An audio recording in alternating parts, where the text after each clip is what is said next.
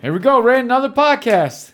You ready to do it? Let's do it. Today we got Josh Burns from Bare Knuckle Fighting. We're going to give him a call right now. Oh, well, I'm calling him on Facebook. My bad. Oh, my goodness. Oh, shit. I'm calling him on Facebook. All right, Let me do the phone because since I got his Yeah, I forgot to start the cameras. Shit. That's all right. All right, let me Sorry, now I got to do this one. My phone got locked. We're recording. We're live. I'm gonna call him through my phone. Good. All right, we'll start this over again. All right. You ready? Yep. All right. And we're ready for another podcast. We got the cameras straight now. Yep. And we're ready to go. So we're going to have heavyweight Josh Burns from Bare Knuckle Fighting on. Let's give him a call. Yes, sir. Oh, man. Crazy. You're going to need some caveman energy. Check out Caveman Energy on YouTube. I seen that. Yo, what's going on? What's Hey. going on, Mr. Josh Burns? We got Josh Burns, Bare Knuckle Fighting, heavyweight. How's it going? Going well, guys. What's going on? Pretty good, man. And I'm gonna just put this on the record right here. He's gonna be the heavyweight champion, the future heavyweight champion. My man. I like the sound of that. What needs to happen for you to get that title shot? Literally absolutely nothing. I just need to stay the course. We've either got one of two options. Either Sam and Joey going to fight it out in April. They've moved me from the March card to the April card. So if anything happens with Sam, as we know with my fight, there was multiple times he had, didn't show up or, had issues that arose, which he pulled out. So if he does that with Joey, I'll be the mandatory fill-in. And if not, and they do fight, I'll have a number one elimination bout, title eliminator bout. And after my fight, after I knock out whoever they put in front of me, I'll confront the winner of those two and fight the winner. That's awesome, man. We had a lot of bare knuckle guys on lately. We're big fans of sport. Ray, especially, he turned me on to this sport. For a while, I thought it was going to be, no offense, I thought it was going to be pretty stupid, just a bunch of old washed up people. But man, the fights have been amazing. And ever since I watched the first card, I've been pumping it over and over again. I really like your guys' shows. Yeah, no, I appreciate it. Yeah, and that's the thing a lot of people don't get is that this is not MMA and it's not boxing. So this is bare knuckle. So, and it's, a whole different world. This is a whole different world. So you get cracked with bare fists. Everyone's like, yeah, but MMA, you get kicked in the head, you get elbows, but it isn't constant. It's every once in a while or it ends a fight. This fight, from beginning to end, you're getting cracked bone on bone. And what this test is, it's really not even the athleticism or, the skill sets of other people until you get the higher level. At the end of the day, the very first thing it checks is your heart. If you don't have heart and you don't have will, you'll quit. You will quit. And, you saw it in the last, we had the last card, the Knucklemania. You've had, and I'm not going to put people on blast, but there's people on the card that were supposed to be, just juggernauts and upcoming monsters. And they fought real people. And when they fought real people, they ended up just folding under the pressure. So, and it just goes to show, you think you're tough in this sport until you get hit, and I'm blessed enough I've been doing this stuff almost 6 years now. I was in Europe for almost 5 years, getting the real European bare knuckle scene.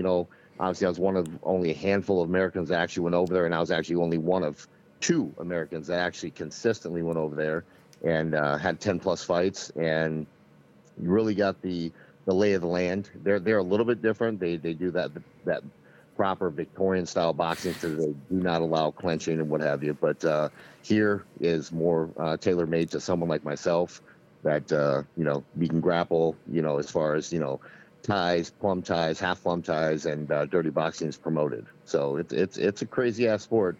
And once you watch it once, people understand. They'll understand like this is a whole different world. I tell that to everyone that always makes fun of me for watching bare knuckle boxing because I used to make fun of it and now I push it all the time. So people are like, oh yeah, they're paying you, right? And I'm like, no, I'm really fascinated by it. Like obviously I'm not getting any financial rewards from having you on the podcast, but we're really trying to promote bare knuckle boxing. We really, really like it. So everyone that's listening to this, definitely check out Bare Knuckle Boxing if you're a big MMA fan, because that's our basic audience. I do have I do have a few questions though. So like everyone knows that if you want to be a good wrestler, you come to America to learn wrestling, and like all the really good MMA fighting is happening here. Is it and bare knuckle boxing? Is that kind of how Europe is? Because to me, just a layman of the sport, I always hear that like England is the home of bare knuckle boxing, and like over in Europe, that's where it's at. Is that the truth, or what's going on now? Well, I can tell you this. Well, as far as the European scene, that is where it was originated. That's where it was founded, and was brought over the pond over here. And we obviously picked up on it, but it's just a different breed. And like people go to America to wrestle, this and that. This sport is about heart. And the one thing I've noticed and I found a lot in Europe is, I mean, I thought, I had some fights where I went in and realized I was dominant, much more of a dominant fighter than the individual I was fighting. But the one thing that the European fighters have, man, is this incredible heart. And I would say, man, 80% of them, that you can knock them down and they're going to just keep getting up. They're going to do what they can. I mean, if they're not unconscious, they're going to try to get up. And I got lucky. I learned a valuable lesson in heart and how it goes. And you're either born with it or you're not. It's not something you can be taught. And that's the one thing that I found out in Europe. We would bring over a lot of UFC stars and American stars, and they would come over, and 90% of them get hit once or twice, and they're like, "Yeah, I'm done." They didn't get knocked out. They quit. Just like you watch Bare Knuckle. I mean, you watch Knucklemania, the last one, Knucklemania. There's multiple people on there that just quit. They got hit hard and they quit. They weren't, separated from consciousness. If you watch my last fight with Chris Sorrow, that dude was separated from consciousness. I still give him credit. He didn't quit. He wasn't being a bitch about it. I just, separated him from his consciousness. And by the time he got up, I was standing right there. I watched him. He's like, "Oh, what happened?" So he went to sleep. Yeah. So, you got to give him that credit. So he didn't quit. But I see a lot of people quit. And no matter how athletic or how badass you think you are, especially at the heavyweight division, a lot of these guys, talk a lot of talk, and you watch you guys, and you can be like, even some of the guys on the roster, they've never been hit. You watch these guys and watch the beginning days of the BKFC, and it's no fault of Dave Feldman. It's just they were just trying to get started. And none of these guys knew what it was about, and not many of them fought. Joey Beltran is one of the guys that did. Tony Lopez is one of the guys that did. These guys that get in there and grind. But these other guys just pity patter. They try to be safe. They try to be soft. They don't want to hurt themselves. So it's a whole different world. So you start bringing that pressure and you hit the way that I fight. You know what I'm saying? Every time I try to hit you, it's got mean intentions. I'm trying to hurt you. Oh yeah. So, and it's a whole different world. And I learned that when I was in the UK. And I have 2 losses over there. And the 2 great guys, Harry Miles was the first fight that I fought over there, and I lost on a decision. And I learned, it was my first fight. I learned, and then my world title fight against Mickey Terrell, who I believe right now is still the number 1 ranked heavyweight in the world in bare knuckle. And we're currently actively trying to pull him over to BKFC, because once I get this title, once I take this belt, that's who I want. I'm definitely, and it's all out of respect. It's not a disrespect. Mick is a hell of a dude. But I'm going to tell you right now, I started slow in our fight at the O2 Arena. We fought. I started slow the first 2 rounds. He ripped my nostril off, cut me. I was like a little punching bag. And by the time I woke up, it was too little too late against the number 1 guy in the world. And they ended up stopping it, I think, in the 4th due to the nose, because my left nostril was ripped off. Wow. But dude. Yeah, it's all, you definitely get a good learning experience by being over there. Things that guys here in the United States, get a lot of guys here that these guys, you gotta understand, the guys here in America, they're still babies. Like, I've been doing this for literally, this is my 6th year doing it. These guys, if you were with this company in the very beginning, what is this, 3 years? They're just now reaching that 3rd year, or that 3.5 year gap. So it's almost twice as much experience. And, they just don't understand the game. That's just the reality. I got one more question about the difference between here and there, and then we can get into some more current stuff. But you talked about the clinch, and it's frowned upon over there, and it's not legal over in Europe. Does that play a huge difference? You think that would make a big difference in the rematch? So 100% for a fighter like me, it's absolutely a game changer.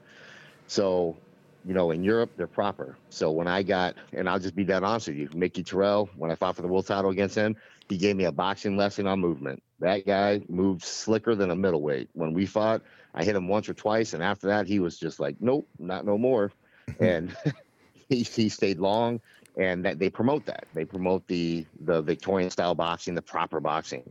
So for a guy like me, if I'm getting pieced up here in the U.S., I can bum rush you, you throw an underhook on you, and as long as I have one arm free throwing, as long as we're conducting punches, they're not going to stop it. So that 100% favors the athletes like me, where I consider myself a pressure fighter, but I'm short and stout, where a lot of these heavyweights are tall and long. This is not boxing. It's more of a sprint. It's a 2-minute round. You can't sprint the entire round, but you're pretty much, at least half of it, you're sprinting. You should be if you're wanting to win. So it absolutely is a game changer for guys like myself. The BKFC rules absolutely are a benefit to guys that want to tie it up and mix it up and have that dirty boxing and make it an ugly fight. It's a beautiful thing. So it's kind of like the difference between, I would say, kickboxing and Muay Thai then. So like when you're clinched up, they don't stop the fight. You can still, as long as you're attacking, they're not going to break the clinch. Absolutely. Yeah, I definitely understand that because I hated K1 fight and I love Muay Thai. Yeah. So I get you there, man. I understand that. Yep. Now you got Mark Coleman in your corner, the Hammer. Now, how'd that feel, man, to have him in the corner, a legend like that? Well, it's an amazing feeling, and he and I, I more look at him. It's not like I'm looking at a legend. It's a blessing to have a legend, but it's like a brother. Right. So he has the he has the power over me like a big brother. So if you watch my last fight, the first round, I was coming off a 16-month layoff, and I was very, very lull in the first round. Yeah, didn't do much. I threw a few punches, let my opponent know, he was outmatched. And by the time I started getting comfortable, the round was over. Went back to the corner. You can hear Mark clearly say, he wants me to throw my effing hands and stop effing around. And when round 2 started, you see me, I don't even throw a punch. And the next thing you can hear Coleman in the background, let's go, JB. As soon as he says that, I throw a sick, it was a 3-punch combo, the triple jab, kind of threw a light jab, and then a 3-2, and it was over. So, and that was just because it's like a big brother, he's like, it's motivation, it's support, and it's pressure. I don't want to upset him. I want to, obviously make him happy. And if you watched after that fight, he was probably more excited after that fight than I was. Yeah. So it's a pretty cool thing. He definitely loves this guy. We had him on the podcast, and he talked about like how he was fighting just so he could have his gym at times too, and like all that money went back into the gym. And we wish him well with all his health as well. No, I appreciate that. He's doing a lot better though. He's doing a lot better, guys. He's doing a lot better, and he's much better spirits and healthy, and getting into training again. So he's doing a lot better. That's good. Hopefully, we appreciate you coming on Valentine's Day because we did get him in trouble with his old lady on our podcast with him. Oh, yeah. No, I believe it. Yeah, no, I'm all good. My girl's sitting next to me, so I'm straight. I'm good. Perfect, man, because she came home when she was young. We could hear him on over the thing. We're like, oh, man, just blame it on us, bro. It was bad. I felt terrible. But that was all Ray's fault. Yeah. So, where you from? You from Michigan or Ohio? Actually, I was born in Ohio. I grew up until my freshman year in high school in Southern California, and then I flew back out. My dad was junior vice president for Wendy's, so we flew back out to Columbus, Ohio. We were in Dublin and then Upper Arlington, and then my pops decided to buy a flipping farm out in the country, and so I turned into being a farm hand for a pig and cattle farm, and through high school, and then I obviously came up here to Detroit to train under Manny Stewart, in the famed Kronk, and you definitely got a lot of good lessons there, and met a lot of great guys, and it was a blessing. Yeah. Oh, I thought you were gonna ask something, Ray. Go ahead. Yeah, no. Emmanuel Stewart is a great trainer. Yeah, Manny was good. Manny was one of the ones that pretty much said the same thing Mark said. Was like, you can't be boxing, bro. You can go that MMA, get out of here. Cause we don't do that tie up shit. Like I train with Julius Long. Julius is 7'2", and I get in there and I'm Damn. like, I can't hit this dude in the head, so I'd be snatching this waist up and trying to throw him around, and they was like, whoa, whoa, whoa, we ain't having that, white boy, stop. Now, do So you have like a wrestling background? I do, yep, wrestle high school and in college. Does Mark challenge you for takedowns still today? You know what? It's funny. Mark and I are two different wrestlers. So Mark's a power double. He's an aggressive power double wrestler. And for me, I was more of a counter wrestler. I'm more of a Greco wrestler. So I'm upper body, and I like to counter wrestle. So off of your offense, do what I got to do. So, but no, Mark is always supreme, and so was Kevin Random. And I trained with him for a while too. God bless his soul. He's passed, but he was just, that dude is so fast and so athletic. And then we had Brandon Hinkle, who was also two-time double A champion. So That guy is way better than anyone ever gave him credit for. He was a phenomenal wrestler. yeah, yep. So I gotta go back to moving around. What kind of culture shock is it going from California to Ohio?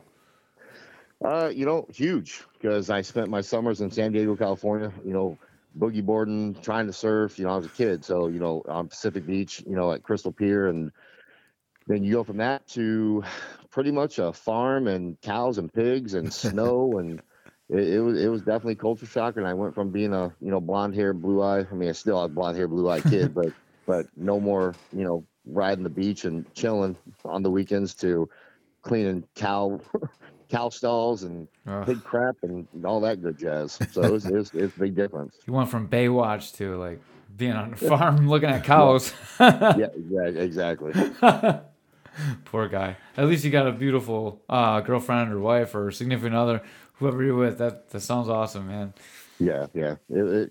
It's good. It's all good now. I can just visit the other areas, and I got all my kids here. So I ain't going nowhere. I got my kids in this general vicinity between Ohio and Michigan and Georgia. Actually, my eldest live in Georgia, so I'll be sticking here until they all get a little bit older. Nice. Where are you gonna try and live when you're done with everything?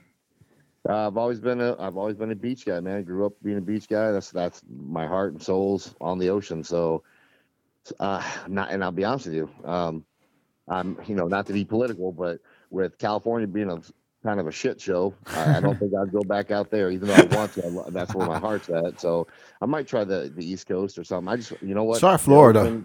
The ocean's the ocean, man. The ocean is the ocean, and Yeah. there's nothing like it, man. It rejuvenates the soul, and it just changes your whole outlook on life, man. It's So that's cold what up I'll north end up though. doing. It's cold.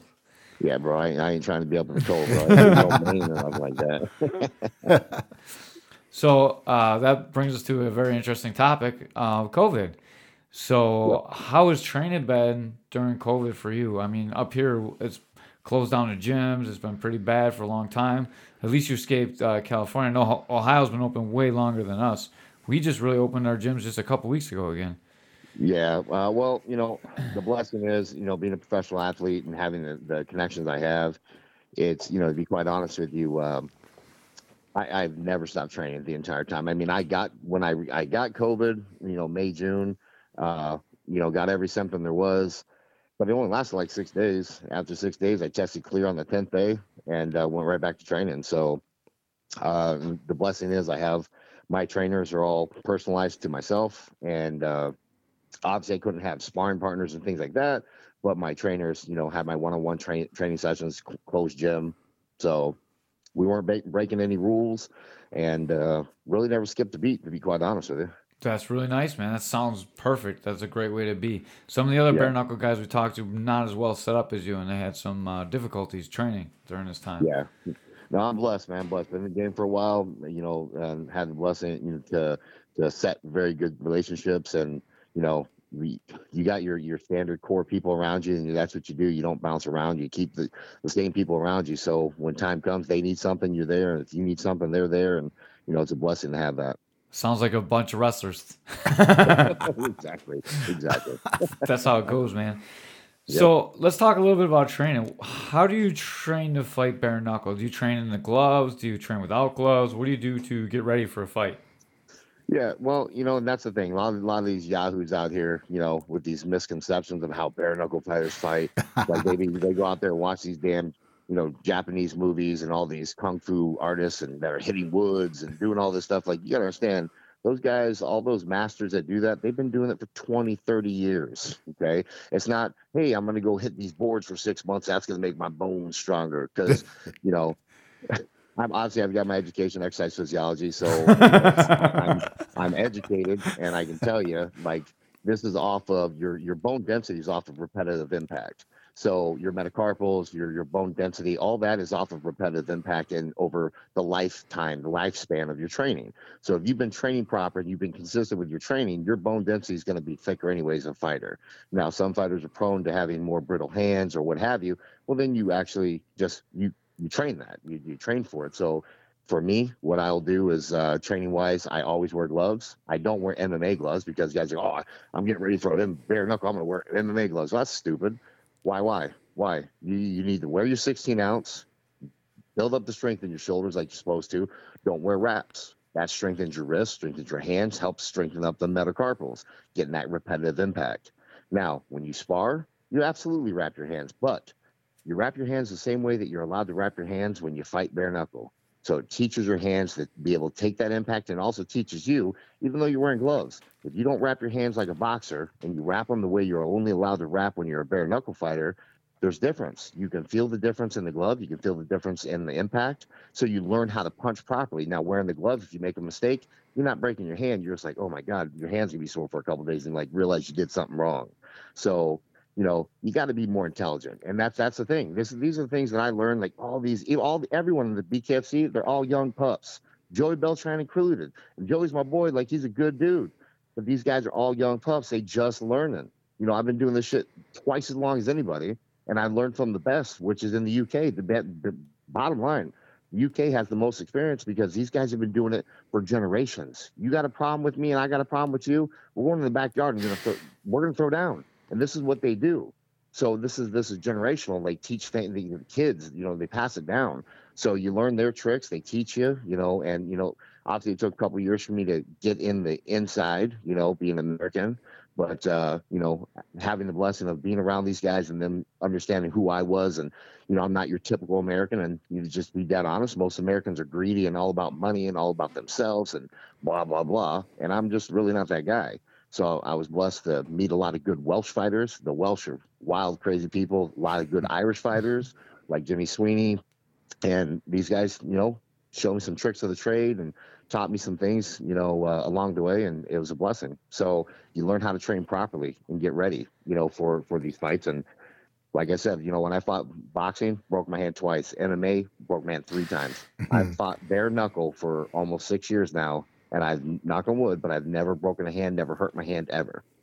All right, before we drink you too much, I do have a question. I've been thinking about it the whole time you've been talking, so I want to ask it. How do you wrap your hands when you're fighting bare knuckle boxing? Where do you have to have behind the knuckles?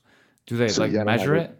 Yeah, they got to have it basically 2 inches behind the knuckle, or 2 fingers, 2 inches behind. So basically mid hand is the highest you can go with your wrap. So essentially, what you're doing is you're reinforcing your wrists and you're the base of your metacarpals. So now there's some fighters, and I think it's dumb, but they'll just wrap their wrist only. They'll wrap their wrist only and go out there to fight. Now, you doing that, if someone gives you they give you an option to, if you're going to go play basketball, they give you an option to wear low tops or high tops. Me personally, I'm going to go, okay, I'm going to wear high tops. They'll go, oh, that might weaken your ankles. No, I'm only doing it during the time of the sport. So it gives me extra support. That is simply it. So same concept, so when you fight, you're going to be about mid hand down, and then you're allowed to go, obviously a little bit below the wrist. Are you allowed to tape your thumb as well? Yep, you can tape the thumb, not tape the thumb. I think technically they prefer that you wrap it around the thumb. Gotcha. So it's like locked in place.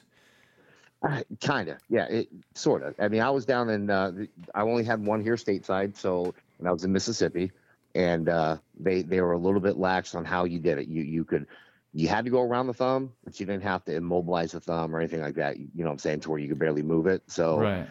as long as you incorporated the thumb, they were good. I'm just thinking because when I fight, like I fight MMA, so I want to be able to use my thumb. So Right. I don't like my thumb wrapped too tight, and I was wondering if you had to or not because it'd be feel weird. Yeah. Yeah. It'd be So cool. definitely don't have to immobilize it where you can't grab, can't do stuff. So, you know what I'm saying? But they do want to see it at least wrapped one time around. Yeah, because you guys are still plumbing, so you're still clinching and throwing uppercuts and stuff. So Exactly. you want Right. to be able to use your thumb. It's not like Yep, where you want to be exactly. like totally isolated. I was just wondering personally. I'm sorry. No, I know it's that's not very interesting, but That's all good. so let's go to something that people are pretty interested in a lot more than how I imagine you wrap your hands. So I heard there was some junk talking and maybe some online stuff with I know you don't want to say his name, so some unspecified fighter that you recently fought. Oh, I mean, we can say his name. No, it's fine. If you want to talk about the Chris Sarno thing, that's Yeah, fine. yeah. Well, you said you didn't want to bring him any attention, so I didn't even want to bring up his name. So Yeah. I figured that was the best way to do it. Just like shoot Nah, right it's over that. Yeah, it's all good, man. We just make it quick. I mean, we'll make it quick, just like the fight was. You All know? right. So, I mean, the guy is just, God bless him. He's young in the. I mean, he's not young. He's a 36-year-old guy. So, but he just seemed to be the kind of guy that's a bully, and comes from a small town. And I'll be honest with you, I got 30+ messages from people from that small town, which is about 1,600 people, I think it was when I looked it up. So, a decent amount of people just saying, before I fought him, saying, "Hey, please, he doesn't represent our town. He doesn't represent our city. That's not what we're about." And then after I won, then I got even more just saying, "Hey, thank you for, hopefully humbling him up a little bit." And to be honest with you, I kind of feel bad for the guy, if you want to be dead honest, because I mean, he's just so confused. I mean, he he photoshopped pictures of our fight, clearly things that never happened in the fight, like him smashing me in the face with a punch and all this good stuff. And I'm like, and people were calling him out on it. But you know what? I guess you got to live in your own head a little bit, to be a fighter, because you got to be a little crazy. So the fact that he's a little crazy, I guess, is kind of par for the course. But it was just, this guy just went a little bit off, and and he constantly goes, "Oh, I never talked about his family." Well, he did things, and absolutely, and everybody, like I told you guys before the show, like same thing. Like, there's things where everybody would say, "Yep, that's absolutely what happened." When you start doing things publicly and bringing family into it, or things that surround the family, like you can't do that. So for me, I didn't enter the fight with any emotion. Kept it all in check. You watch the weigh-ins. He's just. He's insecure when we go to face off, and the first thing out of his mouth is, "I ain't afraid of you." I'm like, well, thank God, because we're supposed to fight. I'm like, what the fuck? Like, obviously now I know you're afraid. So now I know you're afraid. This guy reached out to me online. We're not friends. He reached out to me, sent me artwork and all this good stuff. Like, "Oh, I just did this, laugh out loud. Oh, so respect. Respect. It's gonna be an honor to fight you." I'm old school. Like, you can tell me all that shit when we done, but until the time, I want to rip your throat out. So don't try to be my buddy before the fight. So, and as I'm saying it now, I consider it kind of a bitch move, and you're tilting your hand, you're tipping your hand, I should say, and I'm kind of seeing the insight to where your head's at. And then, as soon as we weighed in and I walked up, the first thing out of his mouth was, "I ain't afraid of you." And I'm like, okay, well, now I know you're afraid of me. So now I'm just being quiet, and he just keeps talking. "Oh, it's going to be a fight. It's going to be a fight." And I'm like, okay, I hope so. What the fuck you want me to say to that, bro? Okay, great. Now I look at the crowd, and he's like, "Hope so." I mean, you can watch all this on the video, but he's like, he's looking around for like validation from people. I'm just doing me. I'm just, "Look, bro, we'll just see how long that chin holds up. All right." Okay, cool. And I walk away, and he's still standing there looking at Dave Feldman and looking at one of the Mississippi guys, one of the commissioners. Maybe they're buddies because they were laughing. So I'm like, "All right, cool. Laugh all you want, homeboy. We're gonna meet in the ring tomorrow. We'll just see what happens. Hey, maybe I get my head torn off. You never know. But I'm just, hey, it's a fight." So, and obviously the fight, I mean, shit, watch the damn fight. The fool walks into the ring. He's pointing at me, talking shit to me the whole time, all the way to the ring. I'm like, it's all good. But I'm not going to lie. I act a little bit of an ass. And I've always said this every interview I've had since the fight is, I apologize. I don't want people to think I'm a complete douche. But you take that cork out the bottle, it's hard. It's hard to put it back in. And as soon as he was literally physically kissing the mat, like literally his lips are on the mat, at that point, it all comes out, you know. Yeah, we may have So put that picture up ourselves. yeah, so yeah, so you know, and he had said some crude things to me online and stuff, and you know, some voicemails, and you know, so the fact that I was like, oh man, what were you saying? What were you saying? You know, I just wanted to walk over the top of him because it's what he said he was going to do to me, and I just, you know, supposed to be whispering it, but of course I'm yelling it, and just tell him, you know, where you at, bitch? Get the Yeah, fuck up. yeah. You know, let's go. You know, so excuse the language, but Oh, yeah. don't worry about it. So yeah, so you know, it is what it is. For anyone that hasn't fought, you guys, you probably can't understand what that rush of emotions like when you actually knock someone out and you know the fight is over, especially when they've been talking a whole lot of shit all the way leading up to it. Because sometimes it's personal, and it sounds like it was pretty personal to you. And the more personal it is to me, the quieter I get, and the more I'm gonna solve it in the cage. Well, for you to ring, you know, but the same thing. And like, there's such an adrenaline drop, and like you just accomplish your goal in life. Like, for a person that hasn't done this, it's really hard to understand because there's nothing in real life that equates to that feeling. Like, you close the biggest business deal of your life, you're not gonna get up and slam stuff, but when you physically dominate somebody, that's like, you just have to let it out sometimes.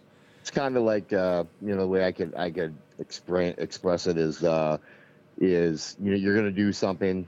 Let's just say jumping out of an airplane. Yep, you know, you most likely aren't gonna die, but you're doing something that if one thing goes wrong, you could die. And now you got a heckler, somebody telling you, you know, a hater telling you, oh, that shit ain't gonna work, all this ain't gonna work, oh, you gonna die. So you go through the rush, you land on the ground, you're still alive, and that idiot standing right there, you're gonna have words for him.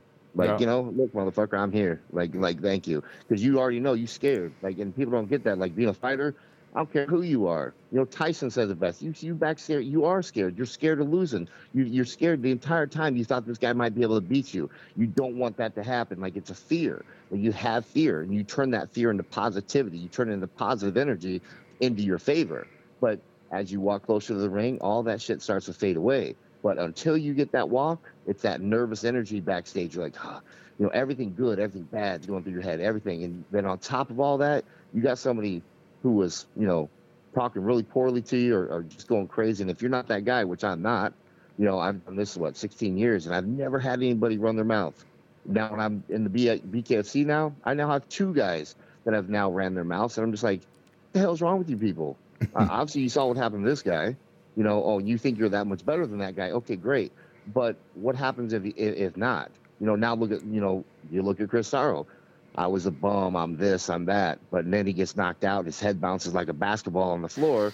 And then now it's like, oh, well, I lost to the number 3 heavyweight in the world. You know, there's no shame in that. It just didn't go the way I want.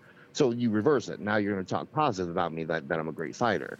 So it's just like, so why not just keep your mouth shut the entire time? Show respect. You know, keep that positive energy in you, but you ain't got to put someone down to try to put yourself up. You know, it's the same thing I tell my kids. You know, whenever you make fun of someone, you're showing an insecurity about yourself. There's something about you that you're not happy with. So, you know, pick people up. Don't put them down. Even in this sport, even when we're going to hurt each other, you can definitely say, hey, I don't think that you're as good a fighter as you think, and I'm going to prove it. You know, but you don't got to start bringing family and start putting them down and start being, you know, negative. That's just my opinion. So, yeah. I say that all the time. I'm like, let's be respectful, like when I fight. But then I'm like such a hypocrite because I see Conor McGregor make fun of people. I'm like, oh yeah, that's funny, and then I laugh at it. And I'm like, I gotta watch Conor McGregor. You know, like it kind of sells, man. Like I hate it, and like I was not raised that way, and I think it's cool to be respectful. But then you see someone that's good at it, dude, and you're like, oh yeah, I want to get that ticket. You know, like do you think there's a place for that in fighting? Well, see, but Conor, he does it in a way where it's an act. Yeah. It's always that's his bravado. It's who he is. Now, when he fought Aldo, that was personal. Yep. They just like it. They talk shit about each other. Okay, so it's no different than a Sarro, thing with me. But all the other guys, he makes fun like the classic meme of who the fuck's that guy? Who's that guy?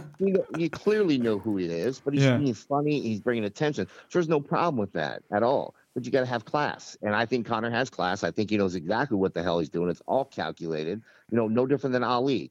Ali he did it as it was calculated class. Like he would be fun.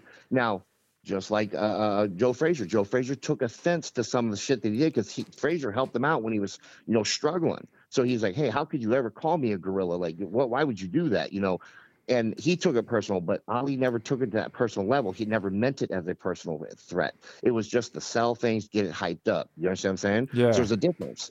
But when you start talking about family, you start going outside the realm of fighting, and you start talking about personal things, that's when, to me, that's when you're crossing the line, personally. Yeah, Connor's done that a few times too, and I still laugh at it. Yeah. Listen, I was on a roll there. You could have just went with it. Okay? I could have, man, but that's not how the kids listening. You make me look good here. Okay? yeah, that's not how the show. You're trying to make him look like you're trying to make it look good, but I'm just dropping reality on you. Like he's awesome to watch, and I'm a hypocrite, and I know I lay in bed and I think about it sometimes. Like, man, I'm such a hypocrite. Like it bothers me at night. But I love it. Like, I'm drawn to it. Like, you can't not be. It's like the alphas in us. We're like, just want to see what's going to happen. 100%. So then you're excited when he loses, too. Like, you're like, he deserved to lose, Like, dude, like, I don't know. I hate that part of the sport. You're one of those guys. Yeah. You're one of those guys. You're all on his side until he loses, and you're like, he deserved to lose. It depends on what shit he talks. Like, I felt bad he lost last time because he was so nice. And then, like, he talks all the shit he wins. Like, it's tough, man. Like, I don't know. It's just tough. He's just such a good athlete. He's so controversial. It's perfect. Yeah. So that brings me into something else. Bare knuckle boxing is getting bigger and bigger. Do you think it's nice to have, let's say, pretty stars coming over from other sports, making a big splash and probably sucking up a lot of the money? How do you feel about that? I think that anyone that talks shit about it is a damn hypocrite. Because all these people that are fucking nobodies, and I'm gonna tell you right now, I have a little bit of a name. I've been in different sports. I have a little bit of following. I got a little bit international because I fought in different countries, and I look at it as a blessing. Dave Feldman, what they're doing is a fucking genius thing. You bring big names in to bring more attention to it. Now, it's just like Tyson. Half the world loved him, half the world hated him, but you know what they all did? 100% of the world watched it. Okay, whether you wanted to get knocked out, you wanted to win, but they all watched it. It's the same thing with the Paige Van Zandt. They bring Paige in. She's beautiful. She's known for having heart. She proved it in the fight. She just didn't get comfortable quick enough. That's the only downside. I don't think Britain Hart is on that level. That's just my opinion.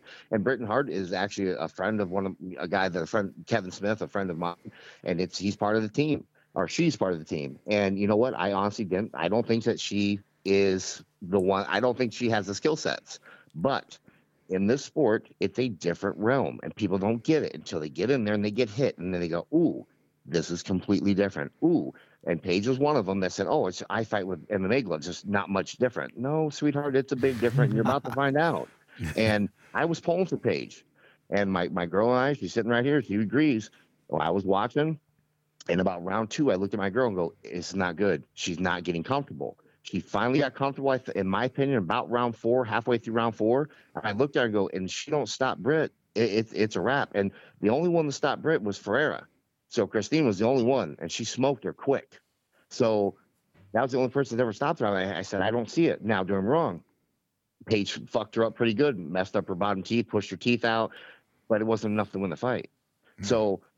And now everybody gets in here and gets mad. Oh, I get my money. I want to get paid. Like, listen, first of all, fool, ain't nobody know who you are. if you don't bring, and I love everybody. Like, there's a few of my friends that are in this sport that are in big rifts with BKFC because they're not getting paid. And like, listen, ain't nobody know who the fuck you are. And then you like, I'm worth this money. No, you're not. Nobody. If it isn't for BKFC, you would be unknown. So let's be real. Let's stop trying to act like we're more than we are. We're in the part of the sport now where we're building the sport. Now, you go look back in 20 years from now, and they can look back and be like, hey, you're one of the pioneers. Just like UFC. Those guys weren't making big cheddar. They weren't making big jack. They weren't fucking, killing it. But they were doing it for the love and for their reputation and their legacies, right? Same thing now. That's what all of us are. We're all pioneering it. We're all getting it, getting a good base. So the guys in 20 years from now will be getting big paydays, and they can look back and say, hey, remember when Josh Burns was there? Man, that motherfucker fought in the UK, didn't make anything, did 15-hour flights, fought on the same day. Like, they did not treat me good over there. But yet I did it because I wanted to learn. I wanted the process. I needed that wealth of knowledge that I was going to get over there. I didn't do it for the fucking money. I did it for the experience. And I knew Dave was getting things running here. As soon as that happens, of course I'm coming back stateside. I'm not, why the hell would I go over there? You know, I hate, I'll be honest with you, I dislike that country. It was, you know, a lot of nice people over there, but America's where I'm at, man. That's my home and that's where I want to stay. And now that I'm here, I'm I'm the most experienced fighter that they have on the roster. I like that. You know, and you know, we talked about discrepancies with records, and you know, got other heavyweights that bring my name up, like, oh, you're a 500 fighter, you're a gatekeeper, old man. I'm like, all right, bet. You go on YouTube right now, go look up my fights. You can't find any of all 6 of my wins are pulled down.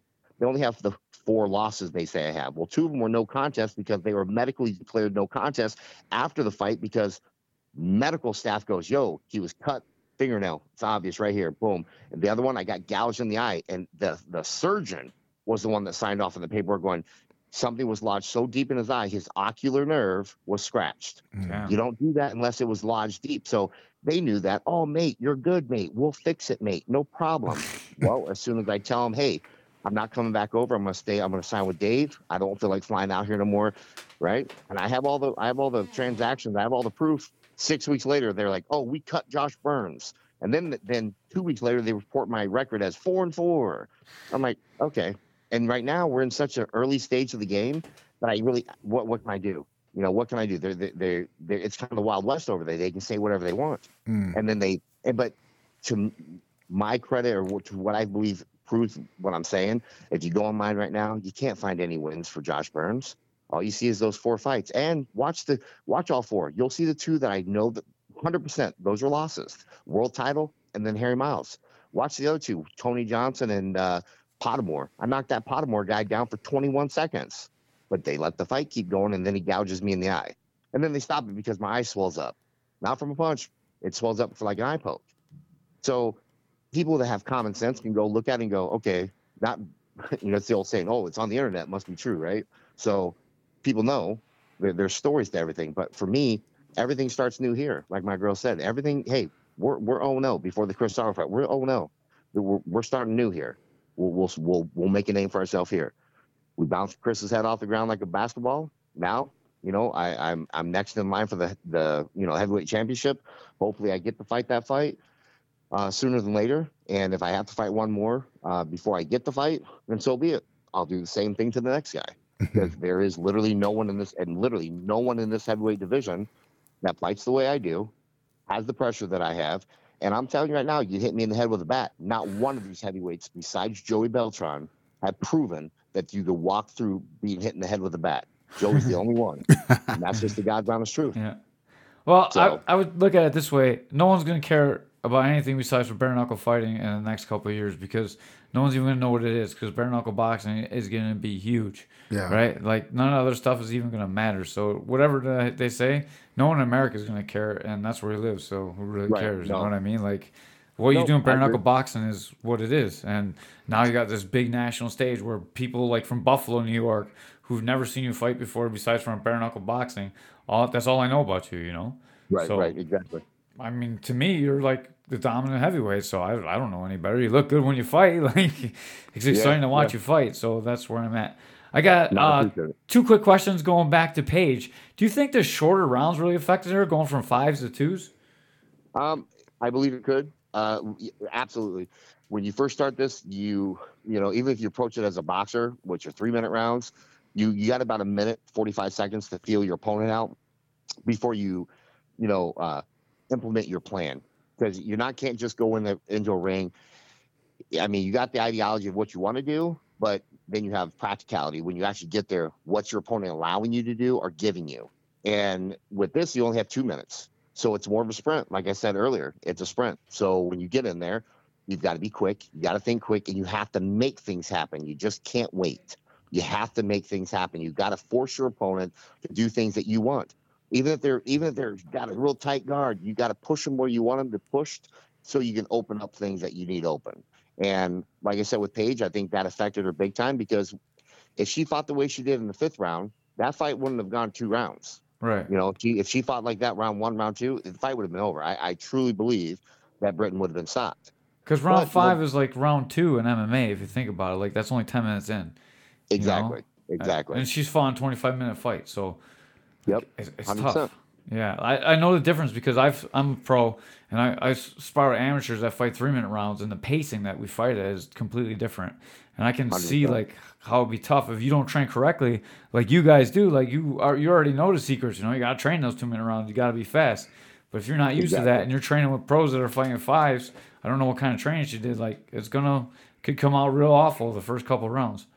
No, 100%. And when I'm done fighting, that's something that I'm in talks with BKFC right now. I really want to, get things going so people understand bare knuckle fighting. Some of these old school coaches are smart enough to catch on, but it's like boxing. Like, I'm not boxing for 30 minutes. This ain't a marathon. So I'm not going to go outside and go run 3 miles because, it's great for your car. No, everything I'm going to do is entailed to a 10-minute duration. I might do 30-minute cardio set, low-end cardio for aerobic base, but everything I do anaerobically or anything that I do for high intensity is going to be based around that 10-minute mark.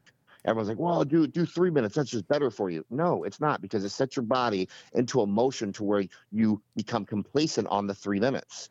And you don't even realize that your body, you hold reserves. You're like, I got 3 minutes. I got to reserve a little bit. This isn't a reserve situation. This is literally a 2-minute sprint. Literally. And you've got to base your body around it, and you got to know.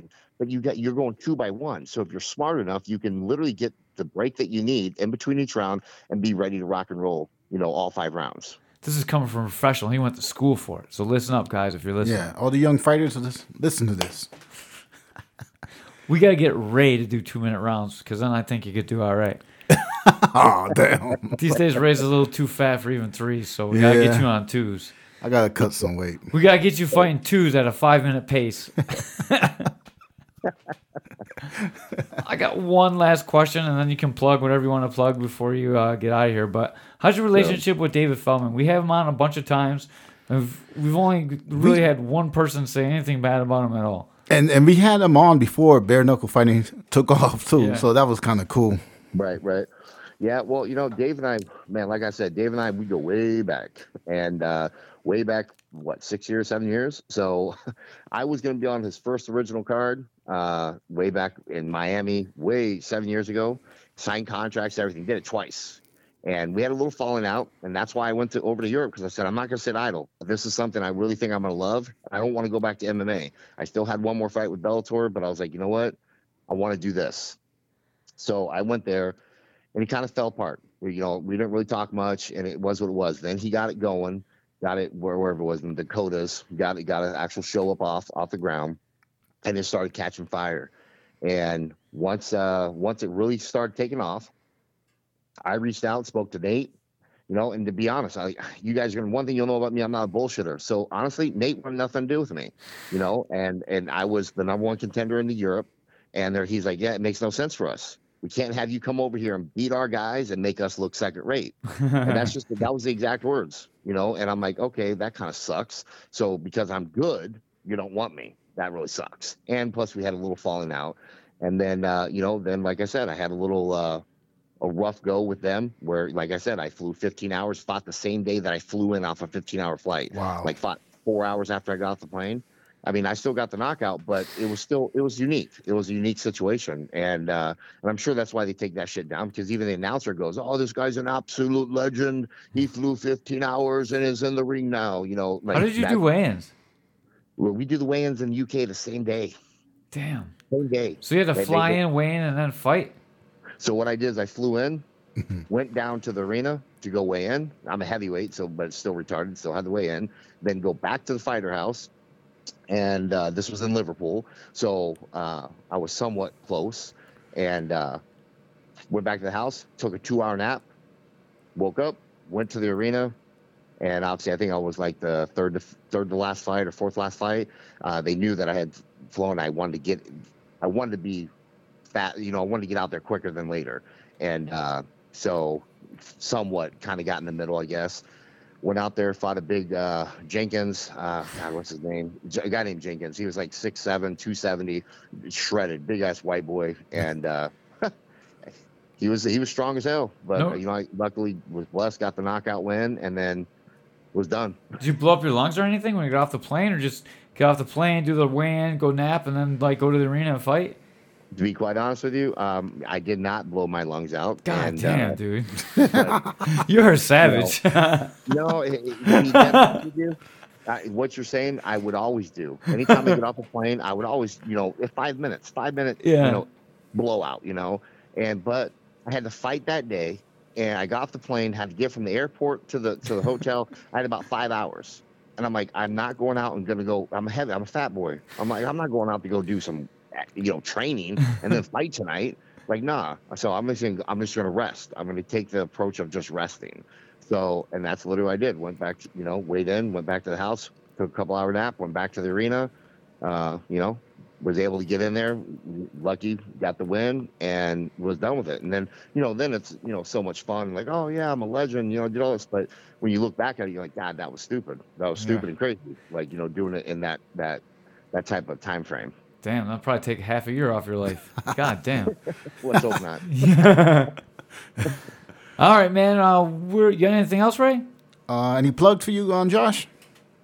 Ah, man. Well, yeah, bro. Let's make sure we get in that hashtag Burns versus Beltran BKFC. That hashtag's going like wildfire right now, and I know Joey Beltran wants that fight. I know Sam Shoemaker gets a little sore ass that I'm asking for, but it's kind of funny because it's like, look, bro, you had a chance to fight me multiple times. For whatever reason, you didn't show up. For whatever, you got sick, you got COVID, you got whatever, you didn't come. It happened enough times that they gave me a new opponent. So my opinion is, look, Joey wants to fight. Joey only wants to fight the best. So at the end of the day, when the champ wants it, something's up. So, and it's taken, it's caught on like wildfire, and we're just gonna keep pushing it. Hey, if Sam shows up to fight, great. I know in my opinion, Joey's gonna whoop his ass.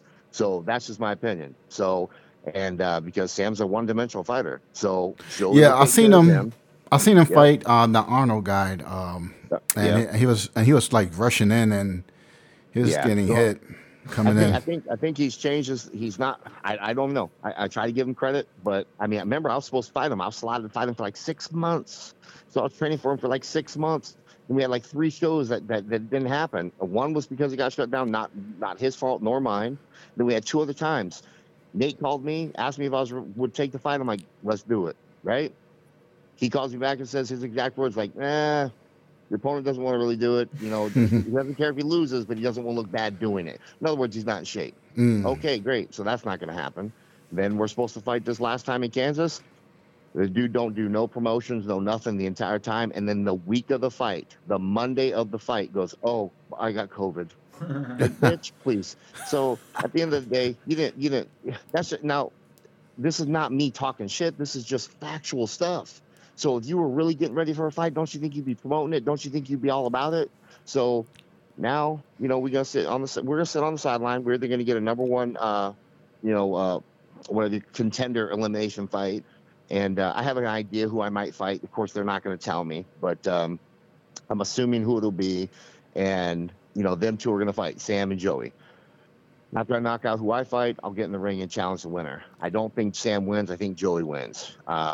That's just my opinion. So, but the crazy thing is, if something happens and Sam does win, he has no fucking choice but to fight me.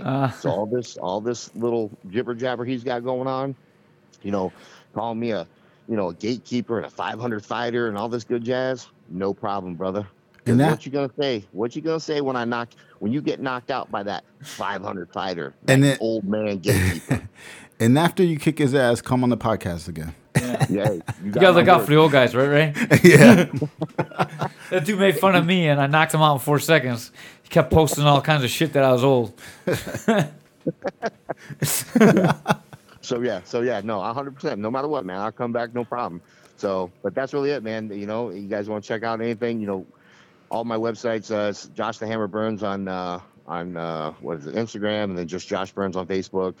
I really don't do much on Twitter, but it's attached to my Facebook. So if you want to keep up with the fight stuff or where I'm at or what's going on, you can check that out. And that hashtag Burns versus Beltran BKFC, man, we just got to get that shit pushed and get it out there. So no matter what happens, we'll hashtag this when we post it. We'll hashtag it on YouTube and we'll hashtag it on Facebook where I post it. Yep. My guys. I appreciate it. All right, man. Thank you very much for coming on Valentine's Day. We appreciate you, and give your lady a special thanks for putting up with us. We appreciate it. No doubt, guys. All right, man. All Appreciate you. Thank you very much. All right, later. Bye-bye. Awesome, right? Awesome. That was a good one. Yeah. Sorry, we were gonna make this one half hour, but it turned out really good. Like, Hey, it was good. he's got a weird twang too in his accent and that voice. Like it sounds so good. I listen to it. I'm like listening to Dukes of Hazzard. It feels like I like it. Yeah, that might get us canceled. That's not a good show to talk about. But yeah, hopefully he wins the belt, and then we have him on again. Yeah, heavyweight champ. Yeah. I don't know. He looked good in the fight I seen. Yeah. That you put on. Yeah, he did good, and I seen him posting up some videos of some pad work, and he looks pretty good, man, for a big guy. Yeah. Oh man, he hits the kill, man. I watched on a video. Like this is the worst prep I've ever done for podcasts, and the entire time I've been podcasting, because I didn't even look him up because I thought you weren't coming because you're so late. And then like it turned out so good, man. I really like this guy. I definitely want to have him back on, and I want to go back and watch all his fights and stuff and see what I can find about the Bellator stuff. Oh yeah. Yeah, he's an MMA. He fought MMA. Yeah, I know that kind of opened up your eyes right there. I like that. Yeah, I like that. And then I knew he trained Coleman because we talked before, and that was cool. Yeah. Yeah, maybe we get Mark Coleman back on too when he's not been drinking. He probably won't talk to us then. Nah, he's good though. Yeah, he'd be making fun of you. Yeah. With the baseball. Yeah. Oh man. Oh yeah, that was a good one though. That was a really good one. Yeah. I still have that one saved on the original saved on my computer. I'll have to listen to that. I'm gonna send the link to Josh. Yeah. Send that link to him for sure. He'll probably like that one. Oh yeah. Yeah, he'll know what's going on when he listens to the first couple minutes of it. Anything else? That's it, man. Shout out to my lovely wife, Kara Sky. Happy Valentine's Day. Happy Valentine's Day to all the single females out there. Yeah. Ray's too pimpy to say it, but I love you, baby. Yeah. All right. You can tell I forgot Valentine's Day. I'm just kidding. I did not really forget Valentine's Day. All right, fight fans. We are out of here. Peace.